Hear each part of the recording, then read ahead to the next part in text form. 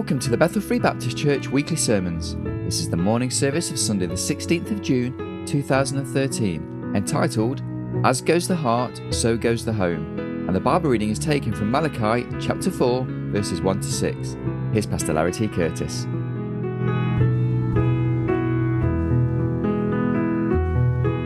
We're going to take our reading this morning, first of all, from the last book of the Old Testament, the book of Malachi, chapter 4, verses 1 through 6. Matter of fact, the last 6 verses of the Old Testament.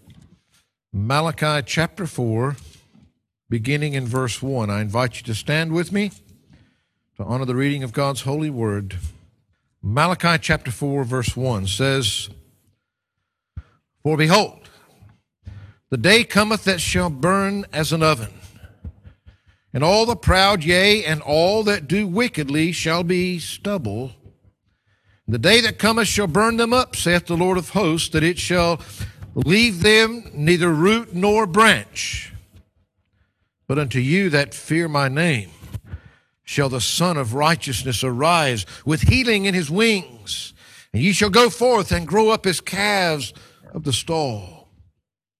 Ye shall tread down the wicked, and they shall be ashes under the soles of your feet in the day that I shall do this, saith the Lord of hosts. Remember ye the law of Moses, my servant, which I commanded unto him in Horeb for all Israel, with the statutes and judgments. Behold, I will send Elijah the prophet before the coming of the great and dreadful day of the Lord. He shall turn the heart of the fathers to the children, the heart of the children to their fathers, lest I come and smite the earth with a curse. Father, we thank you so much, Lord, for the wonderful, glorious privilege that we have of being called your children. Father, thank you that we can gather in this, your house today, as part of your family, Lord. As we come together here today, Lord, I trust and pray that, Lord, all that's been said, every song that's been sung has brought glory and honor to you. And now, Lord, as we turn into your word, we thank you, Lord, that you've seen fit to preserve it for us these many years, and Lord, that through the power of your Spirit that lives within us, that we can have understanding.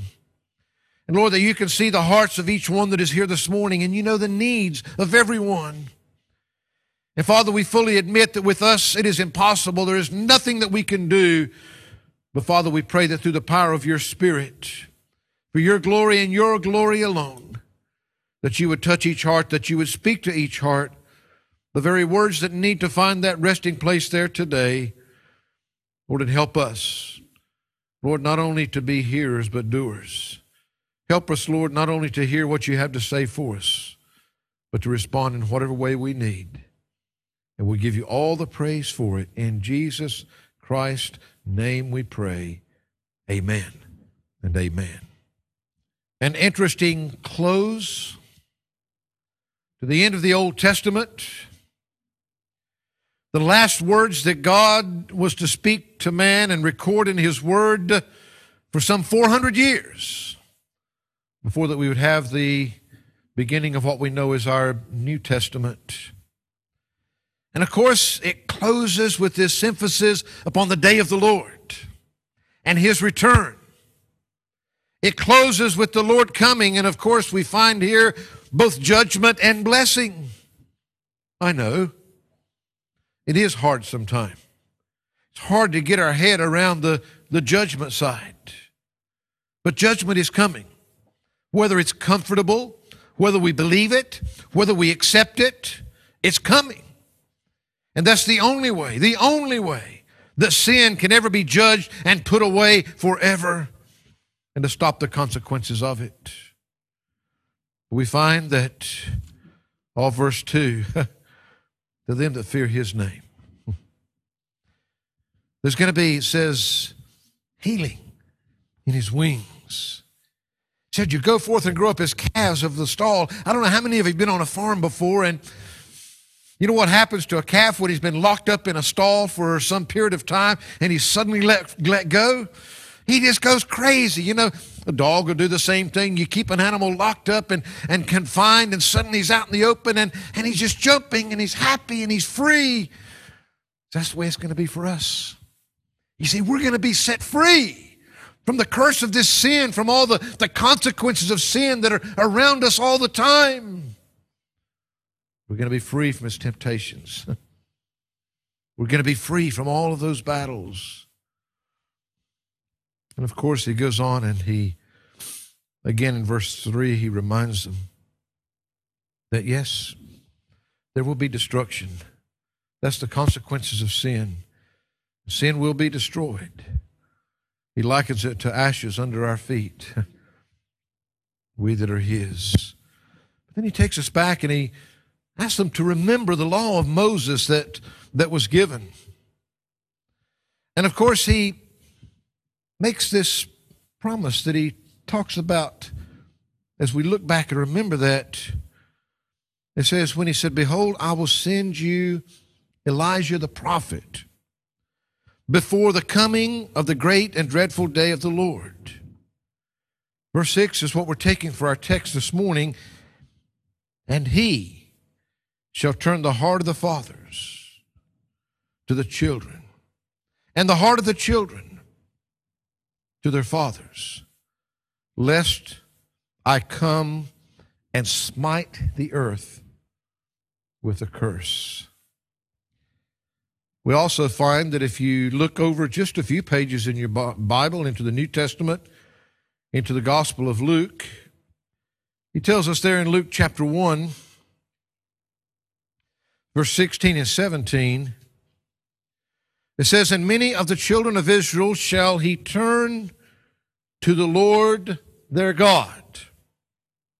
And he shall go before him in the spirit and power of Elias, the same as Elijah, to turn the hearts of the fathers to the children, and the disobedient to the wisdom of the just, to make ready a people prepared for the Lord. Prepared for the Lord. It's Father's Day. Now, I've heard it said, and I can kind of relate to it, that by the time that a man is old enough to recognize that his father was right,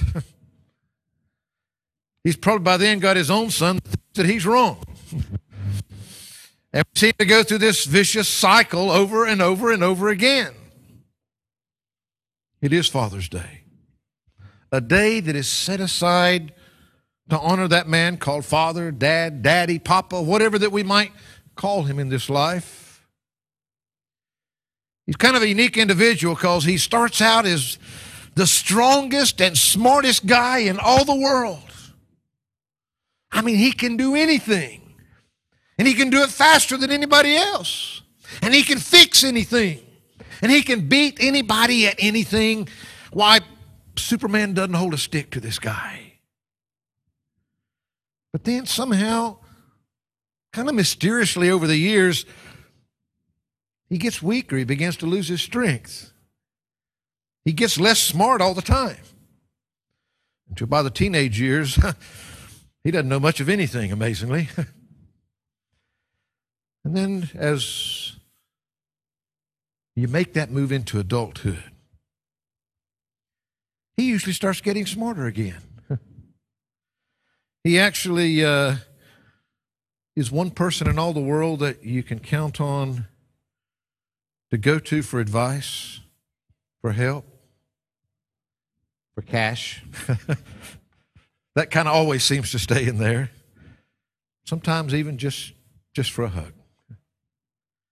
Until that day comes when he's no longer there. He's gone.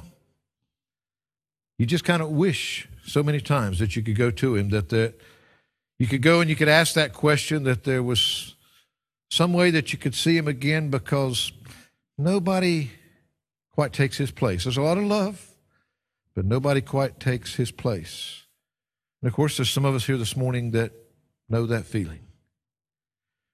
There's a uniqueness to this father and child relationship. It's something that runs deep, that touches the very center of our lives, sometimes for good, unfortunately sometimes for bad. You see, it affects not only our lives, but it affects our relationships with most of the other people around us as well. A good relationship with a father will have a positive effect, but just as often a bad one can have negative effects. A good relationship with a father can give you stability through those really rough seas and storms many times when you have to face them. But it can also bring a heartload of pain that just chips away at your joy, your happiness, your peace. But you know, it's directly related because that's also the power of the father-child relationship that we've been singing about this morning with our Father in heaven, with His world. You see, the kind of relationship that we have with our Heavenly Father will also, more than any other relationship in the world, have a definite effect on all of our other relationships. Whether we realize it, whether we admit it, it doesn't change the fact, just like with the judgment, it's there. It's a fact. Now we've read here in Malachi chapter 4, verse 6, and he shall turn the heart of the fathers to the children, and the heart of the children to their fathers, lest I come and smite the earth with a curse. You see, we have this Hebrew prophet. Now, he obviously recognized the power of this father relationship. At the time that he's ministering to the Jewish people here, he was about 100 years after the Jews had returned from their captivity. He was preaching to a people that when they returned, they rebuilt the temple, this glorious edifice, this place that they could go and meet with God. But they failed to rebuild their lives. They built the building, but the priesthood was corrupt. Worship had become something that was just routine and ritualistic. Divorce was widespread. Social justice was being ignored completely. We just found in the last chapter also that they quit giving. Tithing was being completely neglected. The truth is that Malachi had no shortage of sins in order to preach against. It's funny, sometimes we think that we're the only ones that live in bad times, that we're the only ones that live in bad days. But right in the midst of this kind of a world that he was present in, that we can, in so many ways, see similarities to the world around us. I just heard on one of the news programs about a week or 2 weeks back that for the first time in history that we'd actually surpassed the point to where that there's more children that don't have fathers than do have fathers living with them in this country now. The homes are breaking up. Why? Well, I can tell you that in the midst of all this world at that time, the last words a person speaks are usually pretty important. You know, Jesus gave us his last words in commissioning us to go ahead and continue the work that he had come to do. That was the most important thing that he wanted to leave with us when he left this world. Because of his love for the world, because he'd come to die for this world, and he wanted us to go to that world. We find that even a convicted felon, they'll normally give him the opportunity, do you have any last words before he leaves this world? Well, the last words of this prophecy, and if you would, the last words of God. For over 400 years following this, there would be silence, was to talk about the relationship of fathers and children. Amazing. Right in the midst of telling us and showing us to be prepared for the coming of the Lord. And he shall turn the heart of the fathers to the children, the heart of the children to their fathers, lest I come and smite the earth with a curse. That's the last words found on the final page in the final verse of the Old Testament in your Bible. We know without any shadow of a doubt in the context here that he's talking about this time preceding the coming of the Lord. Now you can read a lot of commentaries. Sometimes that's good and sometimes it's not so good. There's a lot of debate that takes place over this passage in God's Word as to what time is he talking about, what coming. Was it the first advent of Christ into this world or his second advent? What is he talking about here that this would take place? Well, people will probably keep debating.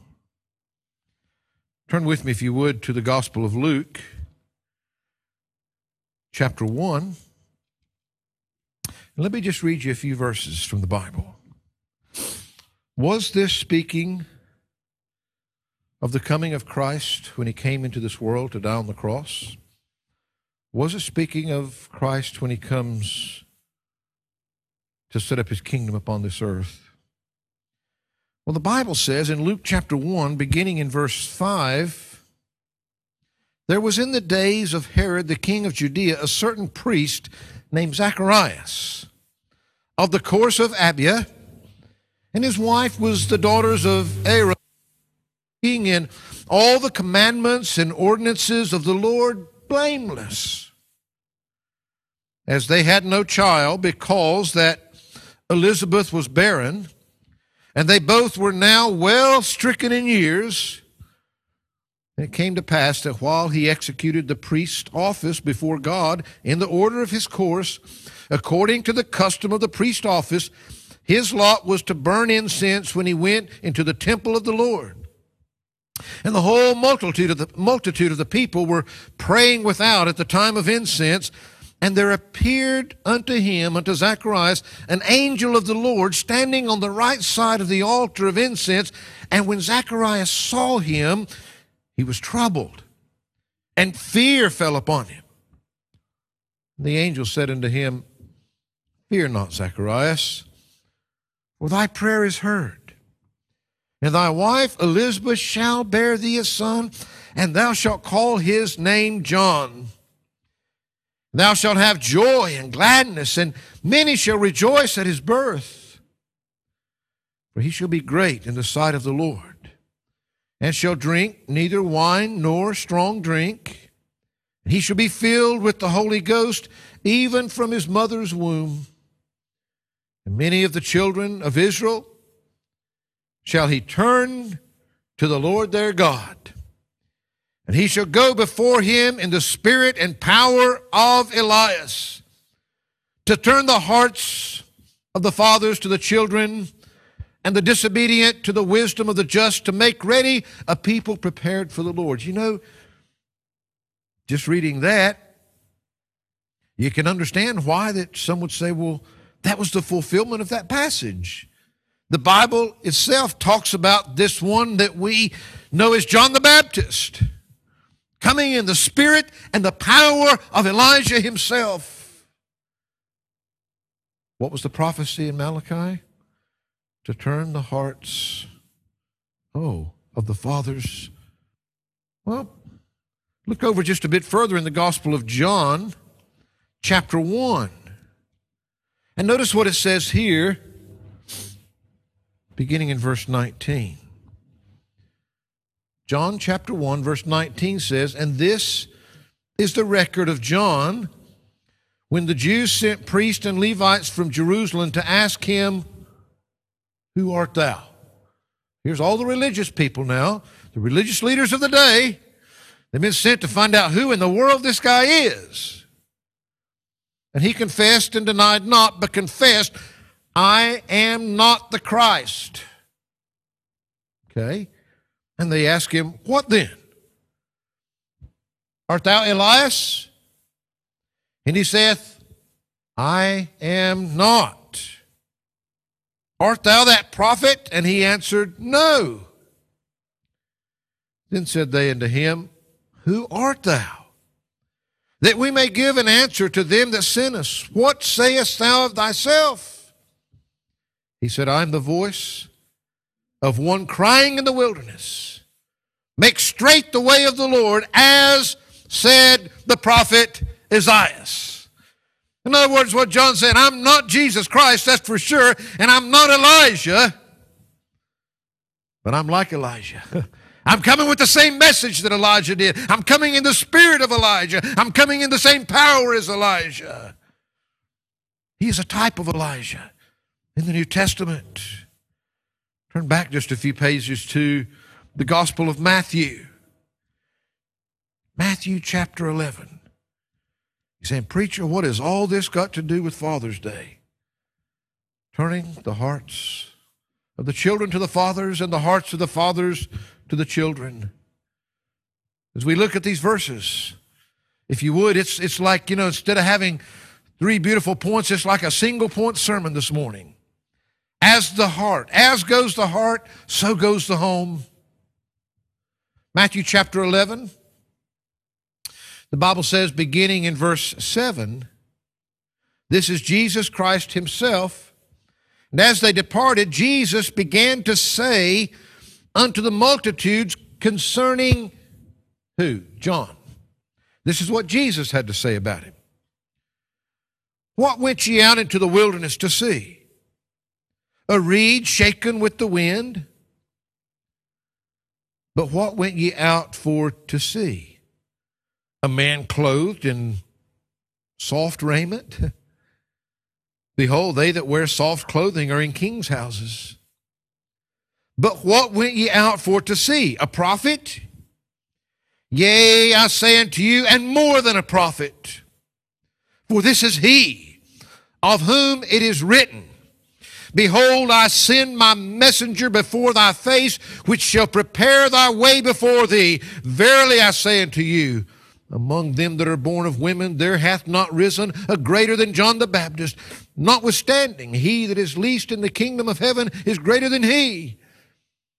And from the days of John the Baptist until now, the kingdom of heaven suffereth violence, and the violent take it by force. For all the prophets and the law prophesied until John. And if ye will receive it, listen, this is Elias, which was for to come. He that hath ears to hear, let him hear. Jesus said, he's never made any bones that it was Elias in the flesh. But Jesus himself likens, he said, this is what we said was going to happen. This is the Elijah that we said was going to come. He goes on. He says, But whereunto shall I liken this generation? It is likened to children sitting in the markets and calling unto their fellows and saying, We have piped unto you. Ye have not danced. We have mourned unto you. Ye have not lamented. For John came neither eating nor drinking. And they say he hath a devil. The Son of Man came eating and drinking, and they say, Behold, a man gluttonous and a winebibber, a friend of publicans and sinners. But wisdom is justified of her children. Woe unto thee, Chorazin! Woe unto thee, Bethsaida! For if the mighty works which were done in you had been done in Tyre and Sidon, they would have repented long ago in sackcloth and ashes. But I say unto you, it shall be more tolerable for Tyre and Sidon at the day of judgment than for you. And thou, Capernaum, which are exalted into heaven, shalt be brought down to hell. For if the mighty works which have been done in thee have been done in Sodom, it would have remained until this day. But I say unto you, that it shall be more tolerable for the land of Sodom in the day of judgment than for thee. At that time Jesus answered and said, I thank thee, O Father, Lord of heaven and earth, because thou hast hid these things from the wise and prudent, and hast revealed them unto babes. Even so, Father, For so it seemed good in thy sight. All things are delivered unto me of my Father, and no man knoweth the Son but the Father, neither knoweth any man the Father save the Son, and he to whomsoever the Son will reveal him. He gives that great invitation, come unto me. All ye that labor and are heavy laden, and I will give you rest. Take my yoke upon you and learn of me, for I am weak and lowly in heart, and you shall find rest unto your souls. For my yoke is easy, and my burden is light. It was a wicked generation. The big religious leaders of the day. The ones that were supposed to be the leaders. Jesus tells them they're a bunch of hypocrites. Notice just a few pages over in chapter 17. Notice what it says here. Chapter 17. It says, after 6 days, Jesus taketh Peter, James, and John his brother, and bringeth them up into an high mountain apart, and was transfigured before them, and his face did shine as the sun, and his raiment was white as the light. And behold, there appeared unto them Moses and Elias, talking with them. Then answered Peter and said unto Jesus, Lord, it is good for us to be here. If thou wilt, let us make here 3 tabernacles, one for thee, and one for Moses, and one for Elias. While he yet spake, behold, a bright cloud overshadowed them, and behold, a voice out of the cloud which said, This is my beloved Son, in whom I am well pleased. Hear ye him. When the disciples heard it, they fell on their face and were sore afraid. And Jesus came and touched them and said, Arise, and be not afraid. And when they had lifted up their eyes, they saw no man save Jesus only. And as they came down from the mountain, Jesus charged them, saying, Tell the vision to no man until the Son of Man be risen again from the dead. And his disciples asked him, saying, Why then say the scribes that Elias must first come? And Jesus answered and said unto them, Elias truly shall first come and restore all things. But I say unto you that Elias is come already, and they knew him not, but have done unto him whatsoever they listed. Likewise shall also the Son of Man suffer of them. We find that the Scriptures are clear. John the Baptist was a type of Elijah, an Elijah-like prophet. And he came before Christ's first advent. And though some accepted it, most rejected him. Most rejected him. They rejected their king. He was there in their midst. And as we read through these Bibles, we find that because of that rejection, another would be sent. Another Elijah-like prophet. Maybe even Elijah himself. What I want you to grasp here is, let's just take the Word of God. I mean, there is no question that the Bible refers to John the Baptist as being that Elijah that was prophesied in Malachi as the Bible came to a close. But because of their rejection, there was a curse that was going to come. He was going to send another. Revelation chapter 11, we read about that one. Revelation chapter 11. Notice what the Word of God says here. And there was given me a reed like unto a rod, and the angel stood, saying, Rise and measure the temple of God and the altar, and them that worship therein. But the court which is without the temple leave out, and measure it not, for it is given unto the Gentiles. And the holy city shall they tread under foot 42 months. And I will give power unto my 2 witnesses. And they shall prophesy 1,260 days, clothed in sackcloth. These are the 2 olive trees and the 2 candlesticks standing before the God of the earth. And if any man will hurt them, fire proceedeth out of their mouth, and devoureth their enemies. And if any man will hurt them, he must in this manner be killed. These have power to shut heaven, that it rain not in the days of their prophecy, and have power over waters to turn them to blood, and to smite the earth with all the plagues as often as they will. When they shall have finished their testimony, the beast that ascended out of the bottomless pit shall make war against them, and shall overcome them and kill them. And their bodies shall lie in the street of the great city, which spiritually is called Sodom in Egypt, where also our Lord was crucified. They of the people and kindreds and tongues and nations shall see their dead bodies 3 days and a half, and shall not suffer their dead bodies to be put in graves.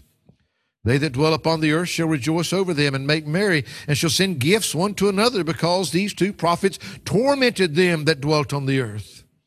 And after 3 days and a half, the Spirit of life from God entered into them, and they stood upon their feet, and great fear fell upon them which saw them. And they heard a great voice from heaven saying unto them, Come up hither. And they ascended up to heaven in a cloud, and their enemies beheld them. In the same hour was there a great earthquake, and the 10th part of the city fell. In the earthquake were slain of men 7,000, and the remnant were affrighted, and gave glory to the God of heaven. The second woe is past, and behold, the third woe cometh quickly. The seventh angel sounded, and there was a great voices in heaven saying, The kingdom of this world are become the kingdoms of our Lord and of his Christ, and he shall reign forever and ever. And the 24 elders which sat before God on their seats fell upon their faces and worshiped God, saying, We give thee thanks, O Lord God Almighty, which art and wast and art to come, because thou hast taken to thee thy great power and this reign. And the nations were angry, and thy wrath is come, and the time of the dead, that they should be judged, that thou shouldest give reward unto thy servants, the prophets, and to the saints, and to them that fear thy name, small and great, and shouldest destroy them which destroy the earth. The temple of God was opened in heaven, and there was seen in his temples the ark of his testament. There was lightnings and voices and thunderings and an earthquake and great hail. We cannot doubt that was directly related to what the prophet Malachi was prophesying. You say, well, preacher, you're contradicting yourself. You're saying it was fulfilled in John the Baptist, but you're saying it's going to be fulfilled again. Most think in the two witnesses that we're reading about right here. We find that there again.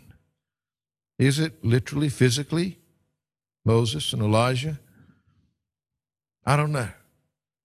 But I know that it's going to be the same message. It's going to be God using his servant, and I think that it probably will be. You see, we need to turn our attention and recognize that all that's being spoken here is being spoken of and being prepared for the Lord's coming. To be prepared, to be ready. And he shall turn the heart of the fathers to the children, and the heart of the children to their fathers, lest I come and smite the earth with a curse. And many of the children of Israel shall he turn to the Lord their God, and he shall go before them in the spirit and power of Elias, to turn the hearts of the fathers to the children, and the disobedient to the wisdom of the just, to make ready a people prepared for the Lord. If John's job was to point people to Jesus the Messiah, what does knowing Jesus have to do with this relationship of turning the hearts of the children to the fathers and turning the hearts of the fathers to the children? What way does pointing people to Jesus affect that? Well, I'm going to do something different. Probably never done this exactly this way before, and I'm not an actor, so I'm not even going to try to act. But I'm going to sit down. And I'm going to introduce you to a friend of mine. And his name is Abraham. Not the one that's Abraham, the father of the nations, but Abraham. We're going to travel back some 2,000 years ago. What would it have been like to be sitting there if this turning the hearts of the children to the father and the fathers to the children, and all this is it being ready for the Lord coming back to us? How does that work? Well, I ask, what would it have been like to have been under the preaching of John the Baptist?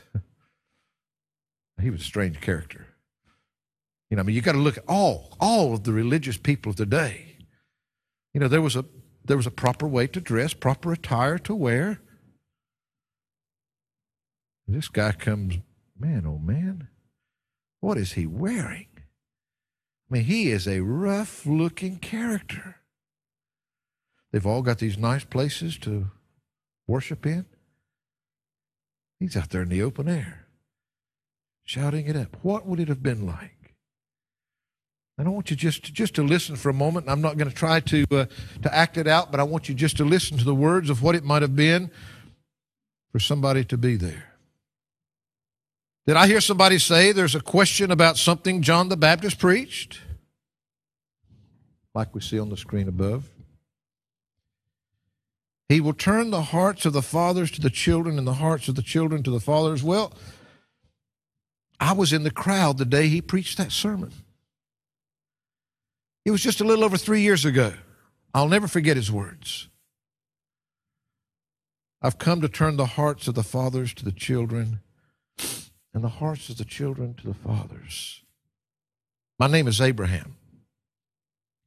I'm Abraham Cohen, father of 2 teenagers that eat a lot, talk a lot. I live just outside the city of Jericho with my wife, Hannah, my son, Benjamin, and my daughter, Rachel. I'm not proud to tell you that on the day I heard that sermon about turning hearts, my heart had turned away from my 2 teenage children, and their hearts had turned away from me.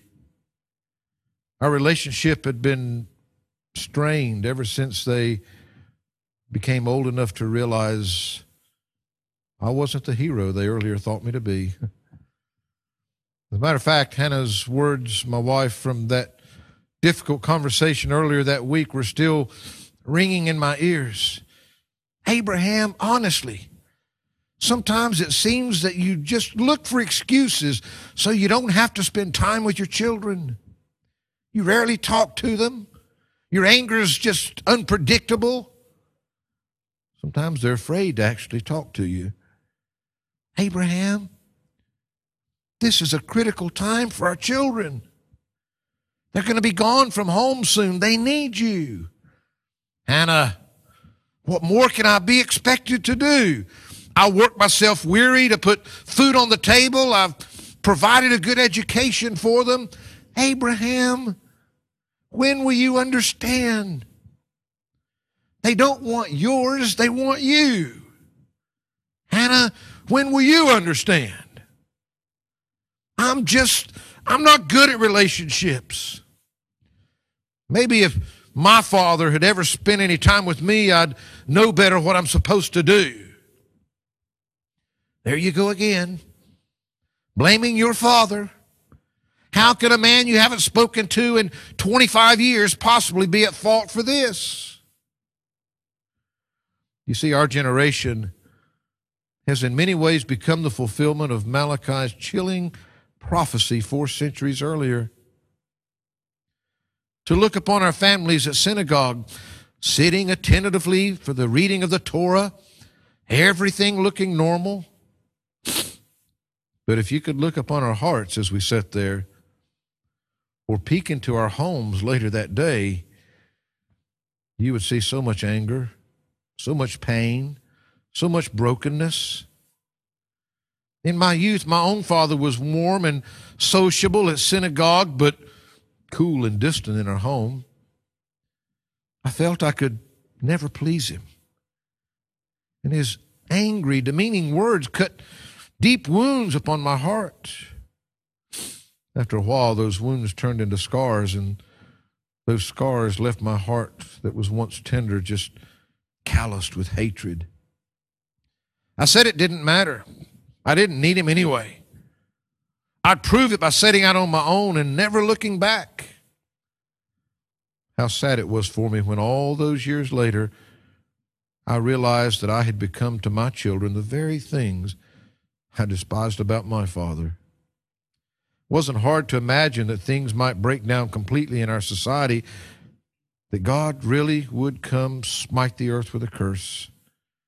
He would come and judge us for our hardness and our hypocrisy.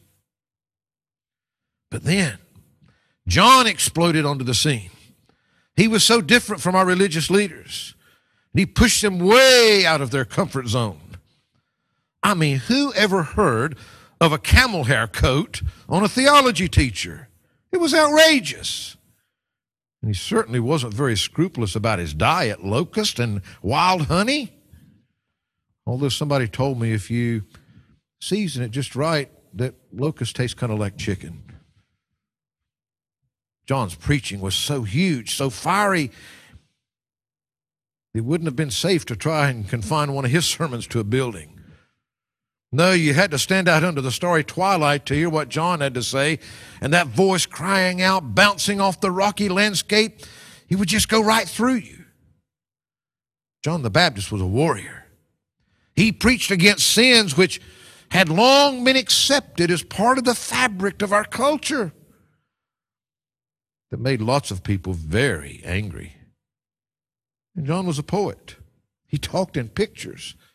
Axes laid to the root of trees, a brood of serpents, baptism by fire. He really evoked some powerful images. A warrior poet. The day I heard John preach that sermon about turning hearts, I stood close enough to see his face. I saw in his face a strength so forceful that it frightened me. But I also saw in his eyes a love so genuine it was unlike any love I'd ever experienced. I'd never seen that kind of love in the face of my father, and I certainly had not shown such a love to my children. John explained that the reason people are not able to love each other the right way is that they do not have a right relationship with the true God. He said that once you have the vertical relationship right, then horizontal relationships tend to take care of themselves. John's preaching always convicted me. The sins he named always included some of mine. But his preaching also comforted me. I began to almost hope that things could be different in my life if I just had the right relationship with God. I couldn't stop listening. Well, I kept listening to John's voice. I was listening the day he pointed to Jesus, the great teacher from Nazareth, and shouted, "Behold, the Lamb of God who takes away the sins of the world." I came to understand that John was pointing me to Jesus as the only hope for me to have a right relationship with God. He was pointing me to Jesus as the God who would change my heart toward my Father and change my heart toward my children. Finally, I understood the lesson that John had proclaimed in that sermon about turning hearts. When you open your heart to Jesus as Messiah, he opens your heart so you can really love your loved ones. It was only a year or so later that John had his appointment with Herod's executioner. He died with courage and conviction. I continued to follow Jesus and listen to his teaching. One day, the master made a statement that at first I heard it to be a contradiction of what John had taught me. Matthew 10, verses 34 and 35, "Think not that I am come to send peace on earth. I came not to send peace, but a sword. For I am come to set a man at variance against his father, and the daughter against her mother, and the daughter-in-law against her mother-in-law." Eventually, I understood that John and Jesus did not contradict each other. John promised that coming to Jesus will change your heart towards your loved ones. Jesus was reminding us that we have no guarantee that this will change the hearts of our loved ones toward us or toward him. That is exactly what happened in my story. After I began to believe in Jesus, I went to my wife and children and humbled myself. I confessed my anger, my silence, my avoidance of them. I asked them to forgive me. Graciously, they all did. They also became followers of Jesus. We're learning together just how Jesus has opened our hearts toward one another. Jesus was taken up from us about a year ago. Several months later, I decided it was finally time to set things right with my father. I went to him and I told him I'd been forgiven by God and I'd become a follower of the risen Lord. I told him that God was willing to forgive him for all the sins of his life, including his sins against me. I told him I was willing to forgive him also, that I'd already done so in my heart. I thought I saw a mist in his eyes. But he quickly covered this with anger. He said he would expect such nonsense from a weak person like me. Then he announced his plans to have a funeral for me and my family. Many months have passed and still not a word from my father. And yet, my heart is still open toward him. I don't hate him. I pray for him. I'm willing and ready to forgive him. So now I know John's sermon was right. When you know Jesus, he really does open your heart to love your loved ones. John's words are still pointing people to Jesus all over our country, and we're seeing some miracles happen. It wouldn't surprise me if, for many generations to come, John's legacy will still cry out about Jesus to fathers and children lost in the wilderness of life. And I know that when they come to Jesus, he'll open their hearts to share the love which only he can give. You see, we talk many times about it's always a heart matter with God. It's always a heart matter with God. God sent his prophets. God sent his Son. And part of our preparation and being prepared for Christ to come for us again is that our hearts be turned. The children's to the fathers to the children's. I give you this in closing today. Will you turn your heart to the Father? First of all, the Heavenly Father. We've seen in all these readings, there's only one way to the Father's heart. You can only get to the Father through his Son. It's the only way there. There's no other way to get to his heart. See, that was Elijah's message. That was Malachi's message. That was John the Baptist's message. That was the message of the Old Testament, the message of the New Testament. It was and is and always will be the message from God, from his messengers, from his precious holy word. When you've turned your heart to the Heavenly Father, then you'll be able to turn your heart to your earthly father. When your relationship is right with the Heavenly Father, then at least there's hope for the relationship with your earthly father. When that relationship is right with your Heavenly Father, then will you turn your heart to your family? Will you love them in the same way that God loves you? Will you love them with that same kind of love that we've tried to sing about this morning? It's so big we can't describe it. We can't explain it. That love, that no matter what you do, you can't make him stop loving you. No matter how horrible your sins, no matter how big they are, you can't make him love you any less. He just loves you so much that he was willing to die for you. But you see, our problem is our heart conditions. Kind of like the synagogues, the Pharisees, the Sadducees, we look at them, we read about them in Scripture. We come into our places, our buildings.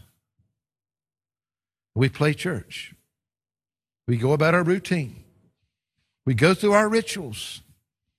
Some of it we like and some of it we don't like. Some we like more, some we like less. You see, as goes the heart, so goes the home. Whether it's God's family or whether it's your family, will you turn your heart to the Father? Will you turn your heart to your family? Will you turn your heart to your friends? You see, we make a joke of friendship. You know how precious it is to have a real friend? Somebody that's always there, somebody that will always care. You can never really love them in that unqualified way that God loves them until your relationship with the Father is as it should be. Will you turn your heart to the Father, to the family, to the friends? Today, will you turn your heart to the fields of service? Who are we trying to kid? How much time does God really have of ours? How much are we willing to give him? How much of it is more important to do all the things we want to do? Service and to the sinners. He loved them so much. He came and did everything he did to die for them. Boy, if we could turn our hearts to where we felt about them the way that he does, to where we had the compassion that he's got, who are we kidding? You see, I fully understand. We still live in days when most people would go and rather sit down somewhere and listen to a nice, comfortable sermon for somebody that ticks all the boxes of the way that we as Christians are supposed to be, doing it in the order and the style that they think it should be. We're playing. I want to tell you something. When John the Baptist came on the scene, there was nobody that looked at this guy. How could God use a guy like that? Probably saw him as some Tarzan of the jungle. Where are we at today? Because we'll never have the homes we need to have until we have the hearts we need to have. All of this, there's so much we can look at, but I just want you to understand today, as goes your heart, so goes your home. As goes our home, so goes our churches. And as goes our churches, so goes our nation. It begins with each and every one of us. It's the same message that Elijah preached, that Malachi preached, that John the Baptist preached. It's the same message we need today on this Father's Day. Even though we're 20 centuries removed from that original sermon that John the Baptist preached, you know what? John's voice is still calling in the wilderness today. Behold, the Lamb of God, which taketh away the sin of the world. Behold, the Lamb of God, which taketh away your sin. Behold, the Lamb of God, who gives you hope when there's only hurting. Behold, the Lamb of God,